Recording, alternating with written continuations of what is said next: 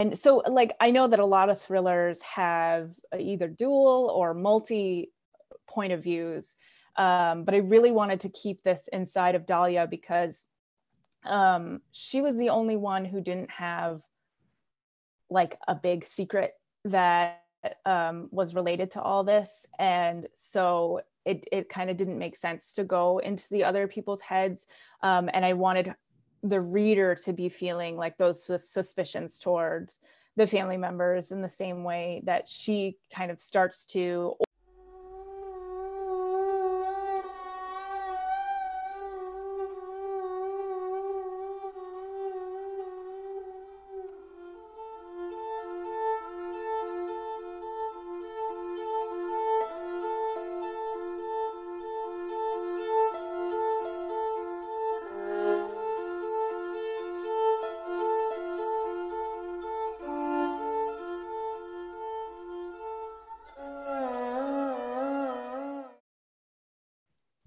Hello, Ivory Tower Boiler Room listeners. This is Andrew Rimby, and of course, I'm joined with my book club co-host, Mary DePippi. Hi, Mary. Hello. So our March book club choice is Megan Collins' The Family Plot, which is very full of a lot of suspense and psychological shock, horror, I would say, in a way. So we are joined with the author herself. Hi, Megan. Hi, thank you so much for having me and for choosing my book to talk about. I'm thrilled to hang out with you guys. Yes, so right away with The Family Plot, Mary and I are so desperate to know, where did you gain all of this serial killer, there you go, serial killer inspiration from, and all of the true crime elements in your novel? Yeah, well, I am definitely someone who's interested in that stuff already. I listen to the podcasts, I watch the documentaries. Although what's weird is that since writing that book, I've kind of lessened my consumption of true crime because I think I kind of realized some things in the process. But yeah, so I definitely had that all swirling around me, and the idea for the book itself just came from, I was trying to title something else I was working on, and I just couldn't figure out a title. And I told my husband, I want something that speaks to the family aspect of the book. And so he just threw out the first phrase he thought of with family in it, which was The Family Plot.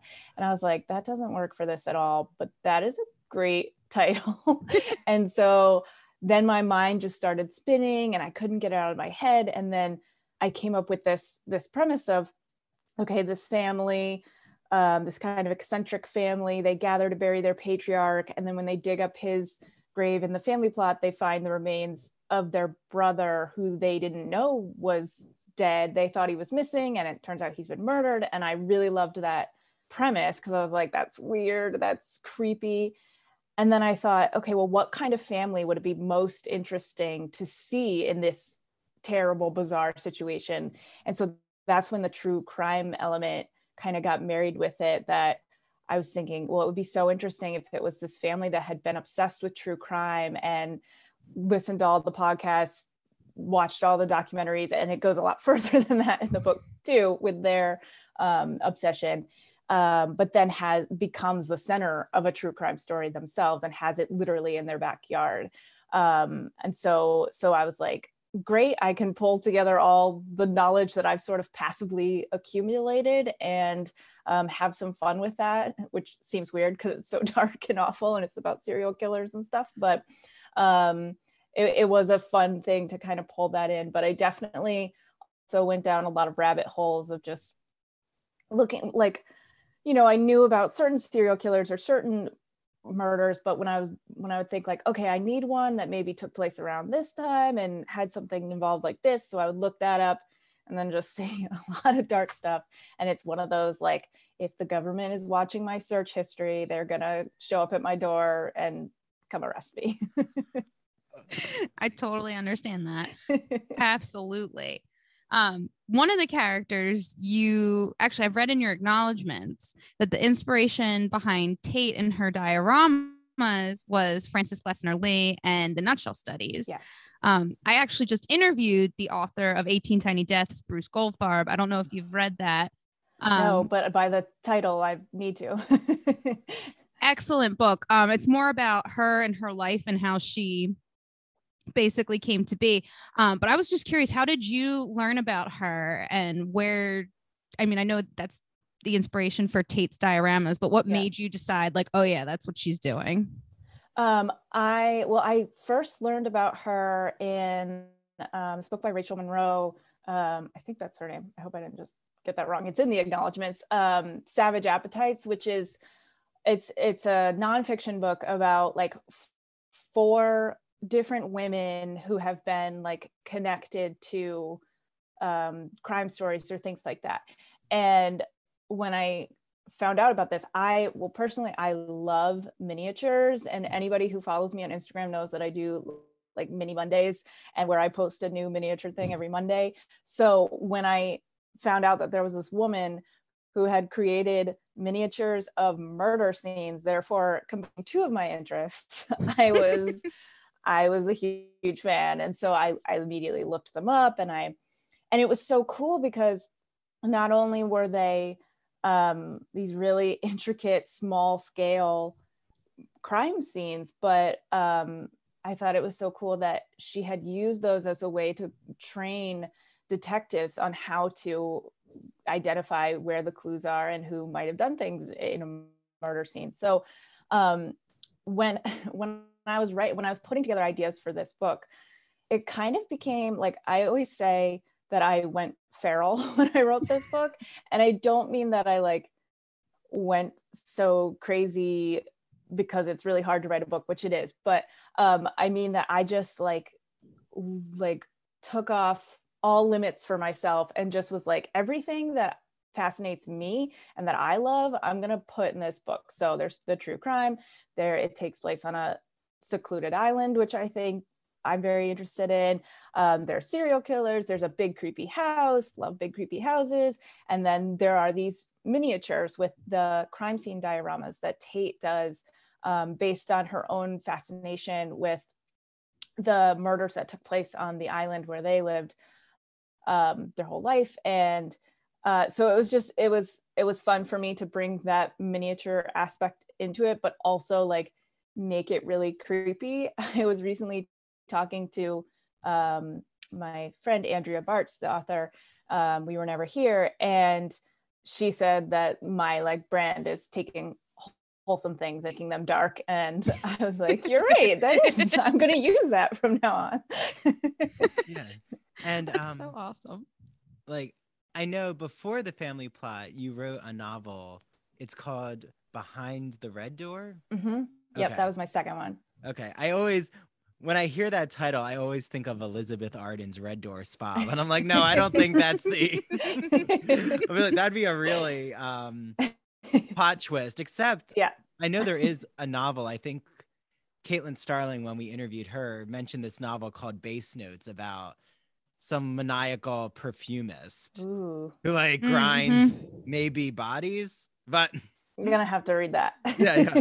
So when you spoke about the secluded island first, I live now on Long Island. So I always think of, Shelter Island or like, right. And I think you grew up, I want to say Connecticut. Mm-hmm. Yeah. Okay. So like, there's a lot of that setting, like that isolated historic mansions. And it's so beautiful. I think the way that the house, entraps the family. Right. So there's a lot of Gothic nature in your novel. Were you really inspired by Gothic literature? It's funny because I started getting those comparisons once I was getting early readers on the book. And it, for some reason, had never occurred to me that there were a lot of Gothic elements in this book. But then as soon as someone said that, I was like, oh yeah, obviously. So I think I was probably unconsciously inspired, or again, it's just all the things that like are fascinating to me happen to be these kind of Gothic elements. So that was kind of just a thing that accidentally made its way into the book. Yeah. Yeah. And I think your book has so many different intersections of genre. And I love that. Like, because, right, it could be a thriller, it can be um, a murder mystery, it's a gothic novel. And yeah, the way that you um, blur the boundaries, Megan, it was amazing. Like, and I listened to the audiobook, so I want to shout out the actress. Is it Emily Tremaine? Yeah. Okay. Incredibly well done. I have to say, I think it's like up there as my favorite audiobook experience. Oh, yeah, I got some choices of who I wanted my first, second, third pick, and she was definitely my first pick. I was like, yep, please. Yeah. So I was thrilled when she did it. Yeah. And the question that I always ask is, have you listened to the entire audiobook? I haven't listened to the whole thing because it's more like I only have so many listening or reading hours in the day. Am I going to spend the time reading my own book when I've read it a million times? But I have like sort of gone to key scenes and things that I was really curious about how she interpreted it and how she performed it. And that was really exciting. Yeah.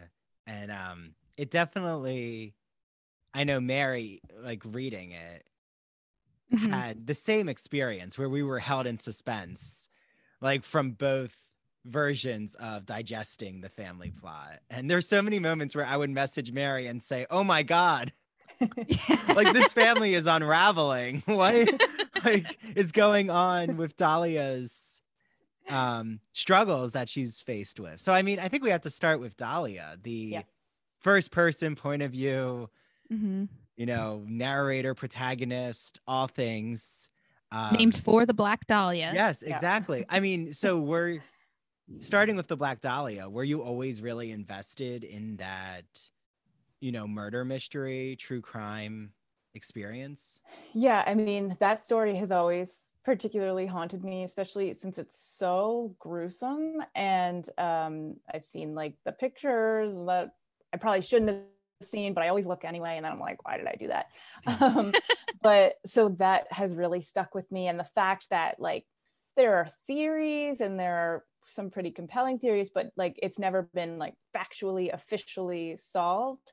That's really interesting to me. And I actually had this really dark, it's always dark, but this really dark idea for a story where this character who would be named Dahlia Black, so the reverse of Black Dahlia, had the same thing happen to her as a Black Dahlia. And then it was like, but that's all I had. That was just it. And I was like, I don't know where to go with that. She's dead. What do you do? So when I was then coming up with the characters for this book, that idea of naming a character Dahlia after the Black Dahlia was kind of swimming in my head. And so I then that was where I got the idea, okay, all of these kids in this really weird family are going to be named after famous murder victims. And I wanted to open with that because the first paragraph is about that, because I felt like that was a really clear introduction that this is not your regular family at all. Yeah. And I don't want to put you on the spot, but can you, for everyone listening, can you say each character and who the famous murder victim is? Yeah, so Dahlia, we have Black Dahlia, her twin brother, Andy, who is the one who they find in the father's grave, is after Andrew Borden, so the very, very famous Lizzie Borden case. And in my book, they also found out that Andy was killed by an axe, which so was Andrew Borden. So right away, that's like, what? Then the oldest brother, Charlie, is named after the Lindbergh baby. And then the second oldest child, Tate, named after Sharon Tate, so the very famous Manson murders. So yeah, I had fun, so weird again to say fun because it's so dark, but I had fun like picking out what would be those names, what would be those stories. And I wanted to use ones that even if you're not that familiar, even if you're not like a true crime aficionado or whatever, they're still in like the public conscious, and you've probably heard of the Black Dahlia or the Lindbergh baby or Sharon Tate and all that. So that's why I went with those. Yeah, no, I really thank like that you. you chose Tate and not Sharon Mhm. for Tate, which I think was awesome. Part of that was I just like the idea of Tate as a name, but my agent's name is Sharon, and so it felt weird to create a main character who would go through some really rough things, that had a name of someone I work with so closely. Yeah, and I'm trying to remember, what is the matriarch's name, the mother? Lorraine. She's not named after a famous murder victim because she did the naming of the kids, but yeah. Yeah, and you know, we can definitely dig into it. Their last name is Lighthouse. Mhm. And you talk a lot about, you know, your inspiration now for the Black Dahlia. Well, our serial killer is the Blackburn killer. So Black does get in somewhere. Yeah. And burn, right? Like burn is definitely not evoking happy butterflies. Right. And like, did Blackburn, did that just come to you, like combining Yeah. together? Yeah, it a lot of times when I name things in a book, unless it's a minor character, and then at that point I'll just like scroll through Twitter until I find a name that sounds not like a first and last, but like a first or a last. When it's a major character or like a major place, it just like has to kind of arrive into my head, and then it'll just feel right. And so like I've had character names that I don't even particularly like, but they're there and they're like, nope, this is my name, you have to deal with it. So Blackburn was definitely like that, and as soon as I thought of it, I was like, oh yeah, like that definitely evokes some like darkness, of course. And it was similar with Lighthouse. That name just came to me, and it actually wasn't until I got a message from a reader who said that his last name was Lighthouse, and so he wondered why I had chosen that I had to like really think about it. And it first of all, like it's very New Englandy, like a lighthouse and all that as an image, but I also liked the contrast of they do not live in a lighthouse at all. Their house is very dark, and so I liked playing with that a little bit. Yeah, it works really well, that Mm-hmm. symbolism. Yeah, that contrasting the binary of light, darkness, but it's so blurry and ambiguous. Yeah. Which I think we need to like, I can tell Mary is ready to. Oh no, I was gonna Open up. ask, was there a specific murder that inspired the Blackburn serial killer? Just because he has so many signatures, and for anyone who isn't a fan of true crime, a signature is something that a killer usually, or criminal, it's a specific pattern of theirs. Yeah, I definitely wanted it to not be like based off of any one in particular, because I didn't want to have that association in it, and also have to be true to that association. So again, I just kind of thought like, what are some creepy things? And so when one of his signatures is that he brands the ankle of each woman with this B, and that kind of came to me from Blackburn is the name of the island. He's Blackburn killer, so that came into it. And he kind of he strangles the victims, but then he dresses them in these identical ice blue gowns, and then he kind of puts them sort of shallowly out to sea so that they'll wash back up on the beach and be found. So it was just like, I was just thinking, what are the kind of creepiest things I can think of for this guy? Which was part of the fun of writing. Again, I know I sound insane, but not to me. Yeah, Mary hosts True Crime in Academia. She always says that too. Like, I have so much fun, but wait, I don't mean fun about the actual murders. Yeah, but I just love like diving into creepy things. So it was so fun to just be like, I am off leash, basically. I can be as creepy as I want to with this concept because it's already so dark. Yeah, and I'm trying to have a refresher right now, because I know I have the Black Dahlia book. And it's like the movie tie-in, so it has right, her white, I think it's a white dress or some. Yeah, imagery Yeah. like that. But was it in Los Angeles or where It's were the definitely murders? California. Yeah, it was in California. I don't know. I think it was LA, but I guess I don't know for sure. Yeah, because wasn't it tied to the Hollywood or I don't, now Well, I have to Mhm. she had relearn. worked as an actress. Yeah, and if anybody doesn't know that story, like she was, it kind of references it in the first sentence of my book, but she was like cut in half. All her blood was drained from her body. She had this smile cut into her face. Oh my God. And like, I don't recommend looking up the crime scene photos, but if you're someone who's fascinated by that, I kind of recommend it because it's like one of the most fascinating ones I've ever seen, but it also, you can't unsee it. Mhm. Yeah. Wait, do you recommend the film version? It's been so long since I saw that I don't even, I guess it didn't really register with me. So Yeah, I was gonna maybe say not. that's like a lukewarm. Okay, Yeah. it didn't land on either side. So, but well, did you see Once Upon a Time in Hollywood? Yeah. Yeah, the reimagining of that Sharon Mhm. Tate Yeah. scene was very interesting. Yeah. Yeah, I'm very obsessed with that movie. I also just love anything set in LA. But Mhm. yeah, so maybe now you gave me homework, Megan. I need to look into the Black Dahlia. Well, I used to be a teacher, so giving homework There is you my go. thing. Oh, what did you teach? Creative writing. Oh, Oh, okay. awesome. Yeah. At college or? I did. I was teaching literature and creative writing at, I was adjuncting at a college, but my like full-time teaching job was at an arts high school in Hartford, Connecticut. So the students would like major in a particular Mm. art form, even though they're high school students and not college students. And yeah, it was a great school, great program, great job.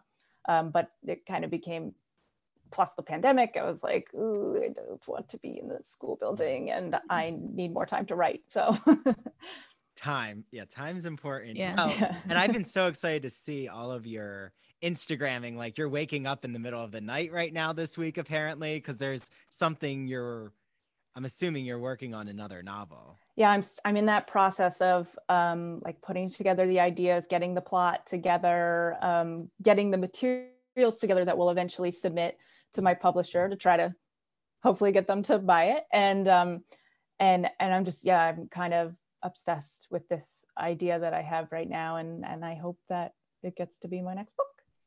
Crossing my fingers. Mhm. And yeah, I mean, since we're in the Hollywood realm, I always like to ask this of any novel we really love here in the Ivory Tower Boiler Room. Has it been optioned, the family plot? Is there any kind of media, bantering of TV, film? It has not yet. So if anybody's listening in the TV film world and they would like to get on those rights, they can hit me up and I'll put you in touch with the right people. But there you go. Reese's book club. Yeah. Reese Witherspoon. I'll just call up Reese. Yeah. Well, because I think she's actually I think she optioned In a Dark, Dark Wood, but I haven't heard anything about that update. I thought it was supposed to be made into a movie. That's the thing, like getting something optioned is basically like getting a lottery ticket. And so often it doesn't nothing actually happens. Because apparently it's really hard to make a movie or a TV show. Who knew? But yeah, that would be a great one that I would love to see the as a family movie. plot play. Yeah, that would be an interesting play. I've seen some like, it was like when a stranger calls is that movie. I think, but there was something about like A Stranger Calls. I think it's called A Stranger Calls, and it's a play, and it's very Agatha Christie. But I could see this really play on stage because, well, let's get into the cover, right? Because I love you the have cover. such a theatrical cover. Yeah. Of this little miniature house covered. Well, I'll ask you, Megan. What is it like? How did you get inspired to cover the house? So I like this concept for the cover wasn't even my idea. I had like when my editor says like, oh, what are you thinking you want for the cover? I was like, well, I want like a graveyard and soil, and maybe something's coming up through the soil. And she's like, okay, that reads as like a straight up horror novel, and that's not the vibe we're going for. But she's like, I have an idea of maybe playing with the diorama aspect. And I was like, yes, absolutely. You know, I love miniatures.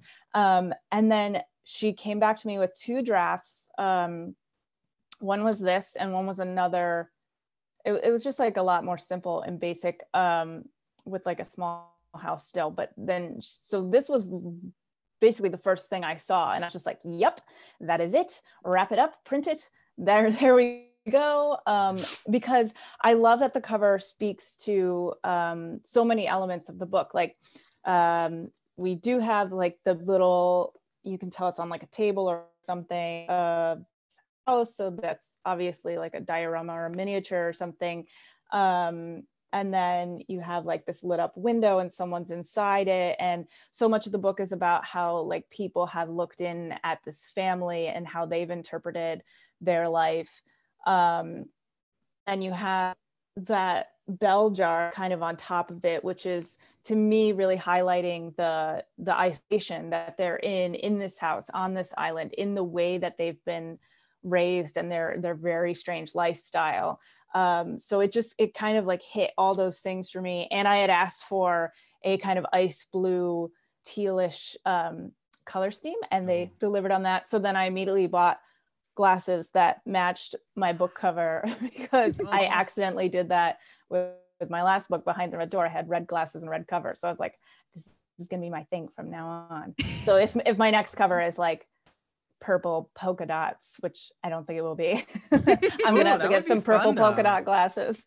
yeah, or like a nice bright popping pink. Mm-hmm. But well, I love that. And you know, to our listeners, in a few minutes we're gonna have all of your spoilers answered, but we're easing our way into this, you know. But kind of like Dahlia's coffee shop that she lives above, which seems very cozy. Or I was thinking, what a nice lifestyle, Dahlia. Without all the murder. You know, I don't want without her obsessively searching for her brother that she doesn't know is dead. Yeah. Again, taking wholesome things and making them dark. But like, is Behind the Red Door, I mean, I have to read it. Is it very similar in tone and theme? I mean, it's definitely, I'm always very interested in family dynamics, and particularly dysfunctional family dynamics, and all the different ways that parents can be not conventionally like good parents. And so there's like a father-daughter relationship that's at the heart of that book that is like very unusual and strange. But the premise of that book is that the main character, she sees this story on the news about this missing woman, and it turns out that this woman was like went famously missing as a child, and then was equally famously sort of returned, but they never caught who did it. And so now 20 years later, she's gone missing again. And the main character, Fern, sees this story about her on the news, and she's like, I'm pretty sure I know that woman. And her husband's like, well, yeah, that's Astrid Sullivan. Like, everybody knows who that is. And she's like, I've never heard that name. That means nothing to me. Like, I didn't have TV growing up. Like, I didn't see this. And but she's like convinced that she has this connection to her, and she's in the process of going back to her hometown to help her father, who's about to move. So she's going to help him pack up. And that's kind of near where, like an hour away at least, of where this abduction happened. So she takes that as an opportunity to see why she feels she has this connection. And there's also like a book within a book element, because this missing woman has just written a memoir about her abduction. And so there's excerpts of that. Sorry, I didn't mean to like suddenly talk about No, this is wonderful, because I'm like on the edge of my seat. I'm like, okay, Mary, and everyone out there, we need to read Behind the Red Door. Yeah. Like, okay, I am Googling, I am requesting. Okay. But the time has come to unveil all the secrets. So listeners out there, if you have not gotten to finish the family plot, You don't know who killed Andy. You don't know who the Blackburn killer is. And you don't know how this family tears each other apart. Yeah. Pause and listen to the audiobook, read, and then come back because we are about to dig in. Literally, dig. Oh, that was bad. That's a bad pun. But, we're going to get into the plot.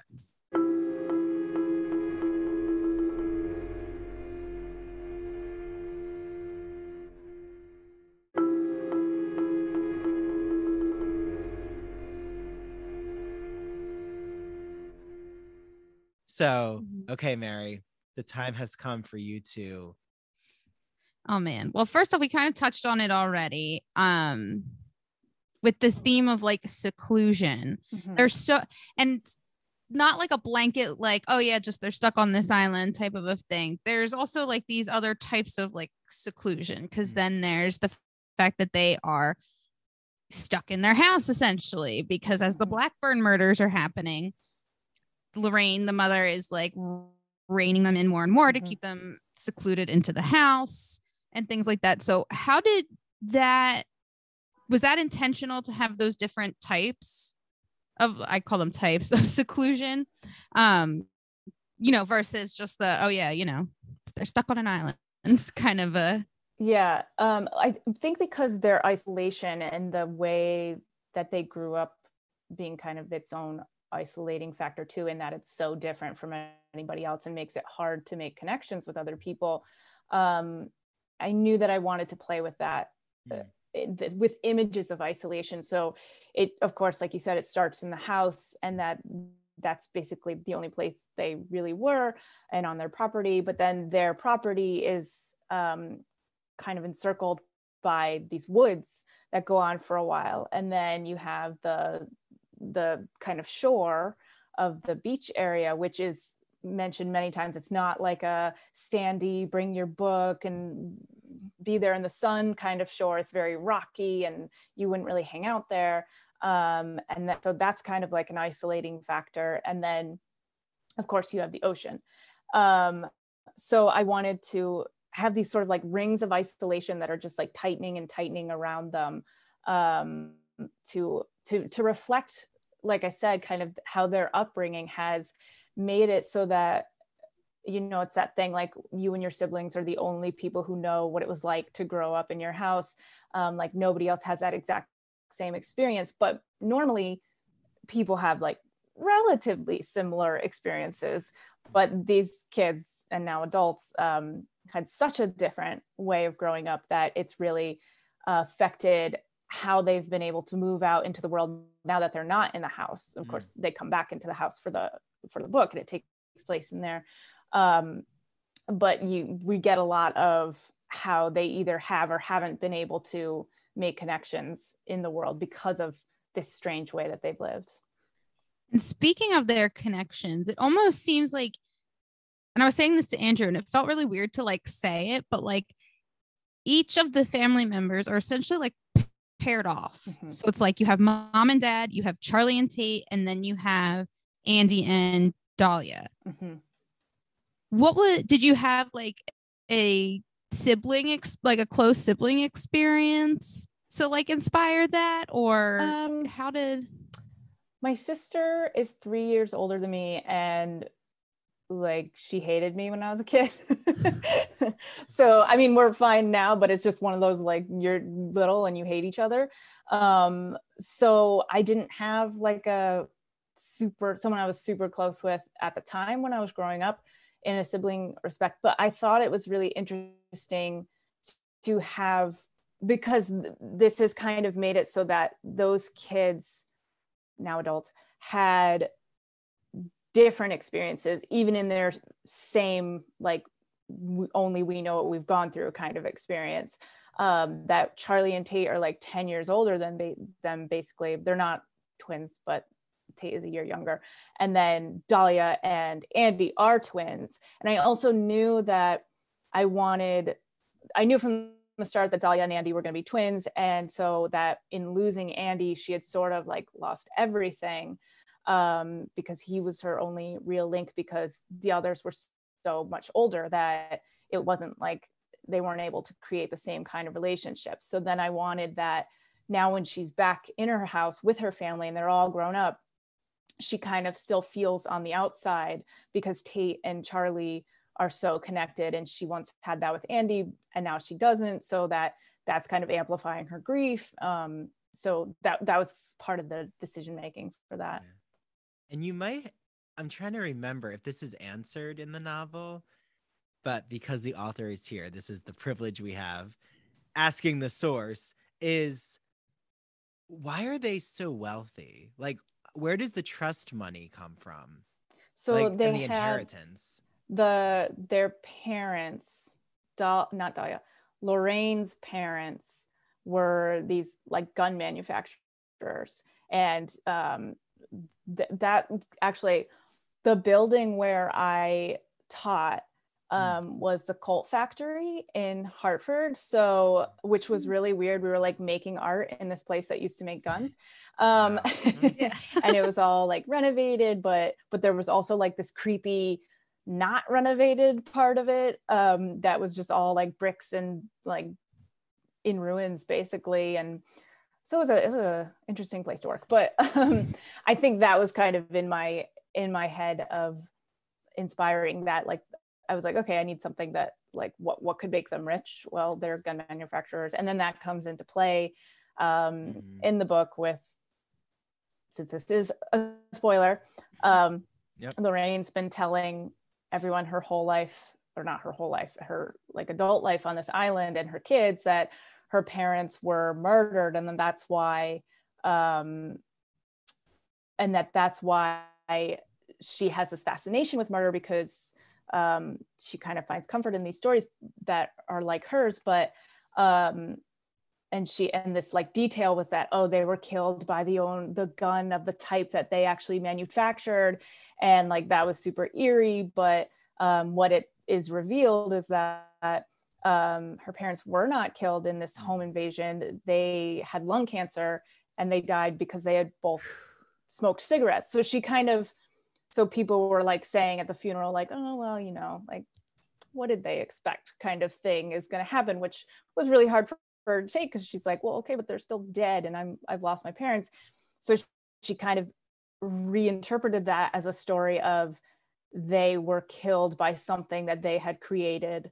And of course that's a big shocking reveal to the kids, who had been told their whole life that this was this way and now it's not. But I actually did that. That was a really important element to the story for me, because one thing I wanted to talk about true crime obsessions is that I think a lot of times true crime can be like this weird comfort for people who have gone through a lot of stuff, because it's not necessarily reflecting your specific trauma, but it is reflecting grief and trauma and fear and all of that. And so Lorraine in the story, she becomes obsessed with these murder stories because she's kind of seeing validation for her grief that her parents were taken from her, she feels, and whereas she was not getting that validation otherwise, because people were saying, well, they were smokers, what did they think was going to happen? And she's like, that's not what I'm feeling. So I feel like I strayed so far from the original question, but no, but I think it's, yeah, like, I just think this whole family, I mean, we'll get to the father, but that they all really need deep counseling and therapy, because oh yes, like, there's a lot of times though I questioned, oh, that makes sense why Lorraine would make up that lie. But like, you have us really believing and sympathizing, even though you think about it, wow, what an awful thing to lie about your parents, to then justify why you're doing this homeschool true crime curriculum. Right. It's like, wait, this is not adding up here. But and Lorraine is actually a very, or she came off to me very unsure of who she is, and not feeling capable of her own knowledge, and like going out there to fulfill her passions. Like, she's stuck. She seems very stuck. And I'm assuming like that was intentional with what happens with her husband. Yeah. But also like even before that, it's like, you know, she finds out that her son was murdered, was literally in their own backyard, under the ground, and no one knew. And so she is kind of questioning everything that she's ever done. Like, okay, I've been telling these murder stories. Did I kind of call this into existence? And so that's why in the book, like, she does a complete 180, and her reaction to this insane thing that happened is to start trying to kind of be like Miss Susie Homemaker, yeah. Which the way she chooses to do that is to obsessively bake cookies. And she's like, no, like, I never baked you guys cookies. Like, I have to make you cookies. And they're like, we don't want cookies right now. But she's just like, cookies. Which that was a thing. Like, when I was just putting the pitch together for this, I was like, okay, well, this character does this character does this.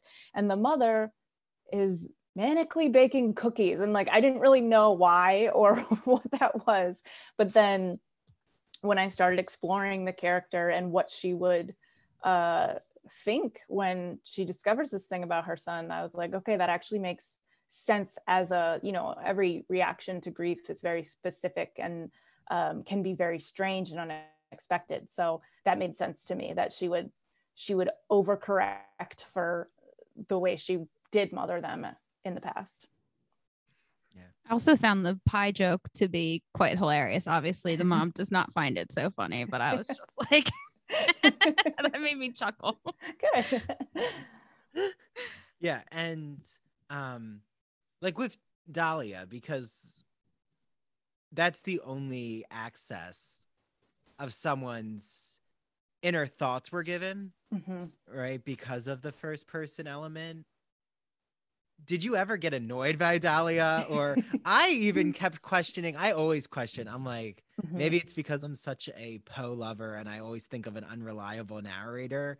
So I'm like, Dahlia's the killer. What are you thinking? she's convincing herself. But, yeah. You know, I always think there's going to be some element where the narrator just falls apart. But like, you know, are there elements where Dahlia, you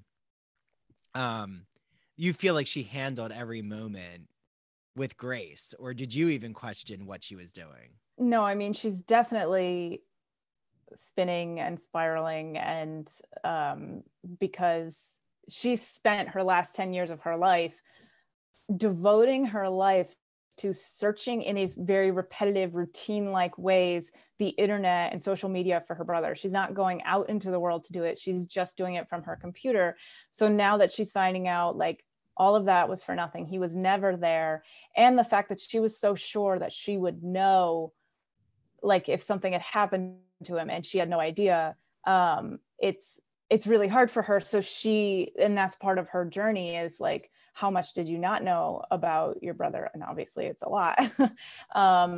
And so, like, I know that a lot of thrillers have either dual or multi point of views, but I really wanted to keep this inside of Dahlia because she was the only one who didn't have like a big secret that was related to all this. And so it kind of didn't make sense to go into the other people's heads.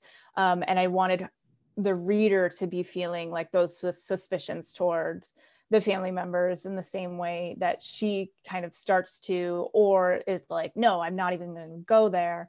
And so, yeah, I wanted to keep it definitely confined to her experience. Also, the fact that she was the closest one to Andy, and so therefore has been kind of the most impacted by this revelation.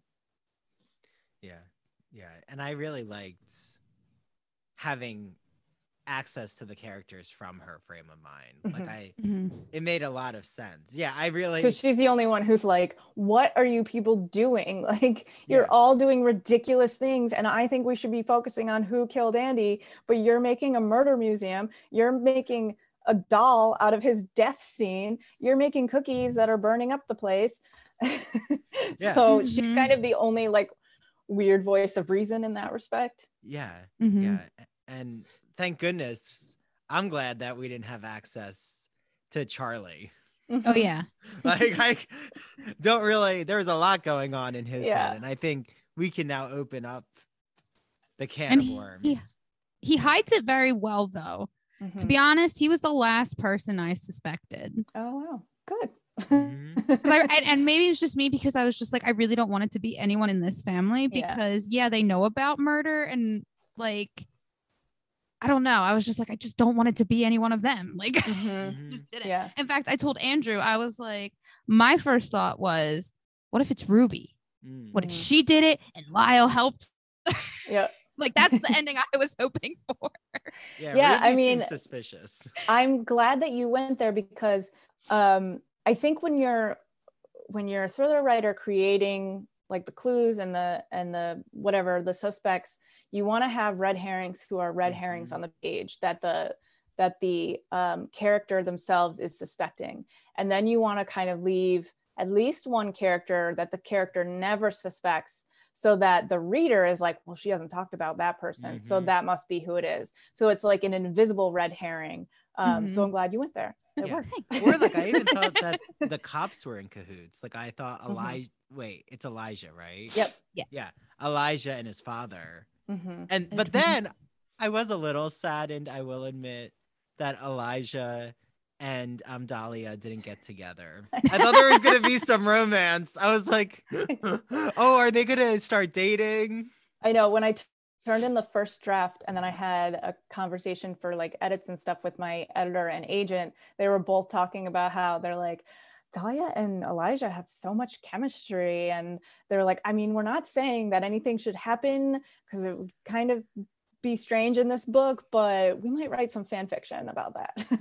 yeah no I do, I could see it like going into the romance novel realm. But okay, so the father, right, you've heard it here. He is the Blackburn killer. Ladies and gentlemen, that is the big spoiler. Well, I don't know if that's the largest spoiler. No, I have to say Charlie and Andy to me were the like where I literally dropped my jaw and messaged Mary and said, no, what is happening here? But it's and I hadn't gotten there yet, so I literally glanced and saw you mention their names, and I turned my phone right over and I said, I will look at this as soon as I am done. Yeah, and the grooming, right, like that they're accomplishing their father as helping him with his serial killer spree, but that like they're innocent youth and they're gonna entrap the women because they're young. It's just so twisted. I don't know how that even like came from me. I get a lot of questions actually when I do events, like people will be like, you seem like a very like cheerful, like happy person. Like what happened? Like why are these stories what the way happened? they are? Who hurt you? I feel like most thriller and horror novelists, psychological thriller, everyone we've interviewed, they are very cheerful. Like I think it's because we get it all out in the page. books. In your creativity. And I think it's the ones who write humor you have to be aware of. Yeah.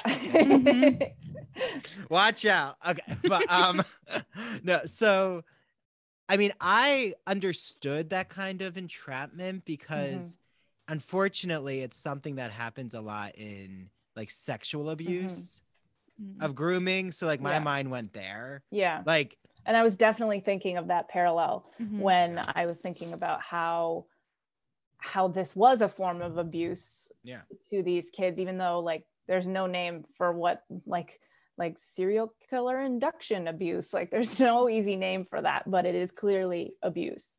Yeah, and they're having a type of like Charlie, you can tell, has a type of Stockholm syndrome in a way of like, was this right, or like what happened? And but again, right, morality sets in.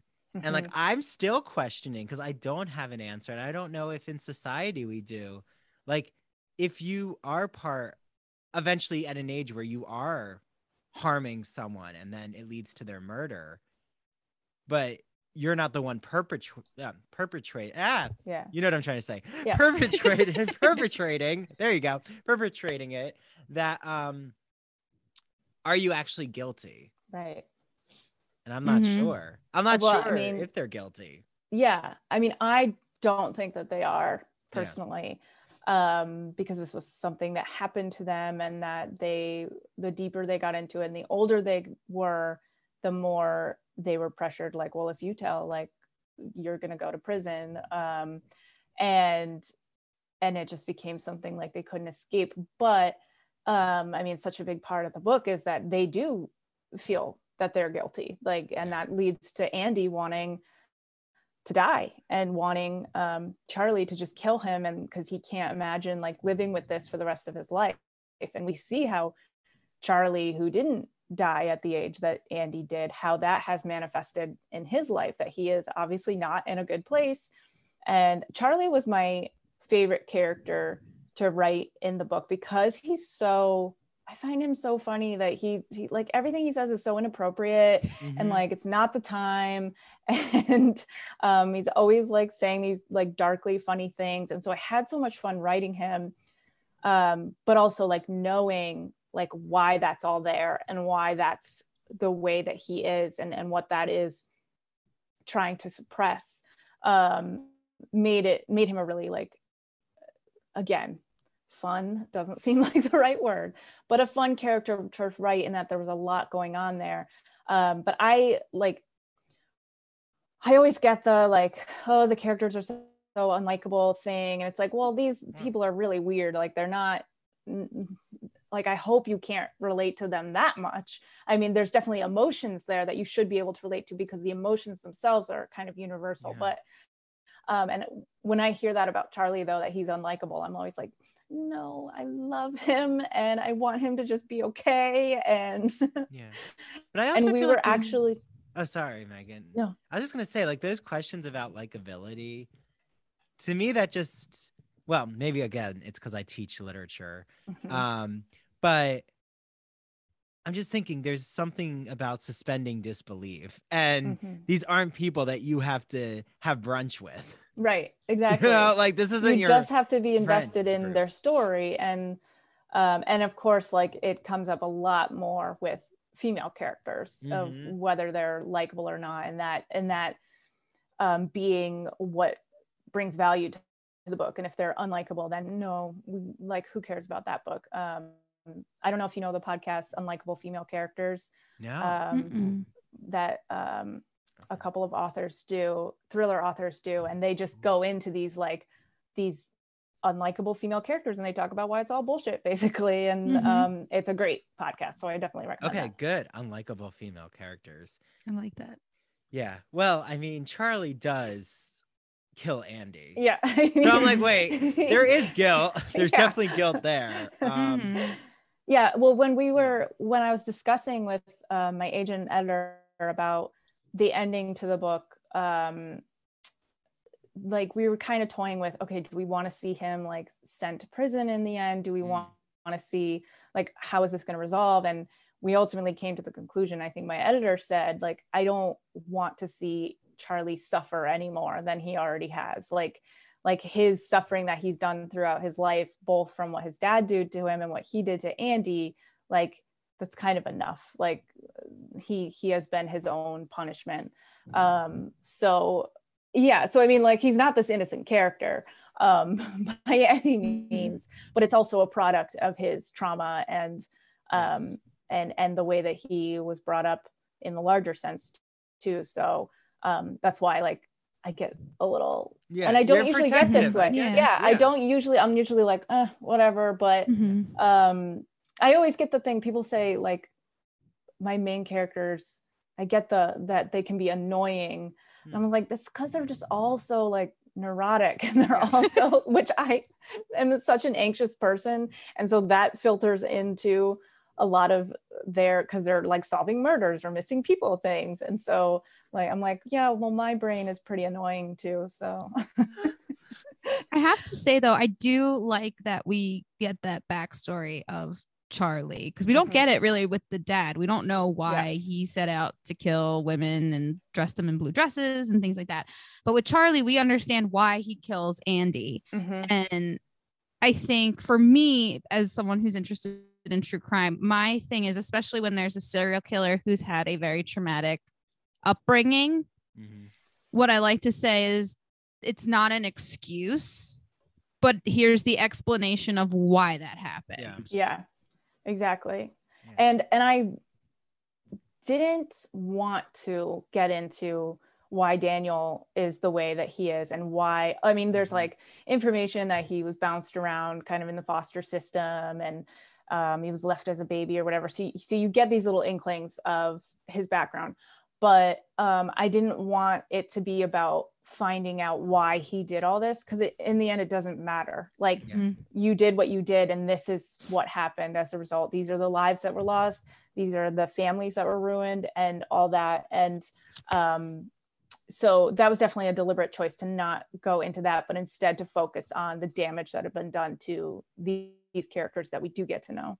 That makes sense. Well, and I think like as we near our end with you, which went by so quickly, Megan, like at least there's the, like Dahlia, I sympathized a lot with her about breaking the traumatic hold over Charlie. Like, you need to go to therapy. And I think like that's just some lesson to take away from all of us, for all of us, is why you need to have professional help to really work through past trauma. So like that to me was, okay, I'm taking that out. I'm taking that away, even though I don't agree at all with what Charlie did. Right. But at least there will be healing, and hopefully Charlie will find healing and the cycle won't repeat. But right. It's that lingers in Dahlia's mind. What happens if this happens again? And I kind think of maybe like Dracula. Like what happens if the vampire comes back? Yeah. And I was just thinking that might also be I have to do, or at least this is me diving into Dahlia's psyche. The fact that Andy felt like he couldn't, that, you know, there's something in his blood, you know, that they're so unnatural that they couldn't live any other way. And so we've seen kind of the possibilities of choices for these kids. Like, you either end your life or you're kind of walking through your life as sort of a ghost and not making connections, or you're covering it with something. And so I really wanted to push that. I was really clear, like, I'm not changing that aspect of they're going to go to therapy because they so desperately need it. And I also want to like do whatever I can to normalize like mental health issues and going to therapy. And then like we all, even if our dad wasn't a serial killer, which hopefully most of our dads are not, we still need that ourselves. So exactly. Well, that's a good place to end, is on therapy. So thank you so much, Megan. This was an amazing conversation. Everyone, please get your hands or your earbuds on The Family Plot. It is such a great novel. And we can't wait for you to join us again, Megan, when your next book comes out. Thank you so much. This was so much fun, and you guys asked such great questions. So thank you for your thoughtfulness in reading the book. Okay. Well, thank you, Megan. And you know, bye to all of you listening out there. And thank you, Mary, too, for always being my trusty book club co-host. It's a pleasure. We hope you all enjoyed our deep dive of Megan Collins's The Family Plot. Thank you so much to Megan for being with us at the Ivory Tower Boiler Room. I know Mary's true crime heart was ablaze. So if you haven't listened to Mary's True Crime in Academia podcast, it comes out on Tuesdays. And on Mondays, you will always have a new interview that I will be sitting down with either a creative writer, an artist, a performer, an academic, someone who speaks to the humanities. Follow us on social media. We have an Instagram, a TikTok, a Facebook, a Twitter. Search at Ivory Tower Boiler Room. Especially for Twitter, just make sure you put at Ivory Boiler Room. And then we have an upcoming Instagram Live book club. We are discussing Mona Awad's All's Well. So look for that on our Instagram. That will be our April book club. And I want to thank the Ivory Tower Boiler Room team. They include Mary DePippi, our chief contributor, Jaron Usta, our marketing director, our 2 interns, Kimberly Dallas and Nicole Arguello, and I'm Andrew Rimby, the executive director. We thank you so much for joining us. Make sure you head on over also to our Patreon. We have merchandise on there. Become a subscriber. You get exclusive access to our video interviews. It's really exciting. You see our faces, you see the gestures. It means a lot. Especially you'll see I'm very animated with my hands. Okay, we hope you all are well and are staying healthy. See you next time.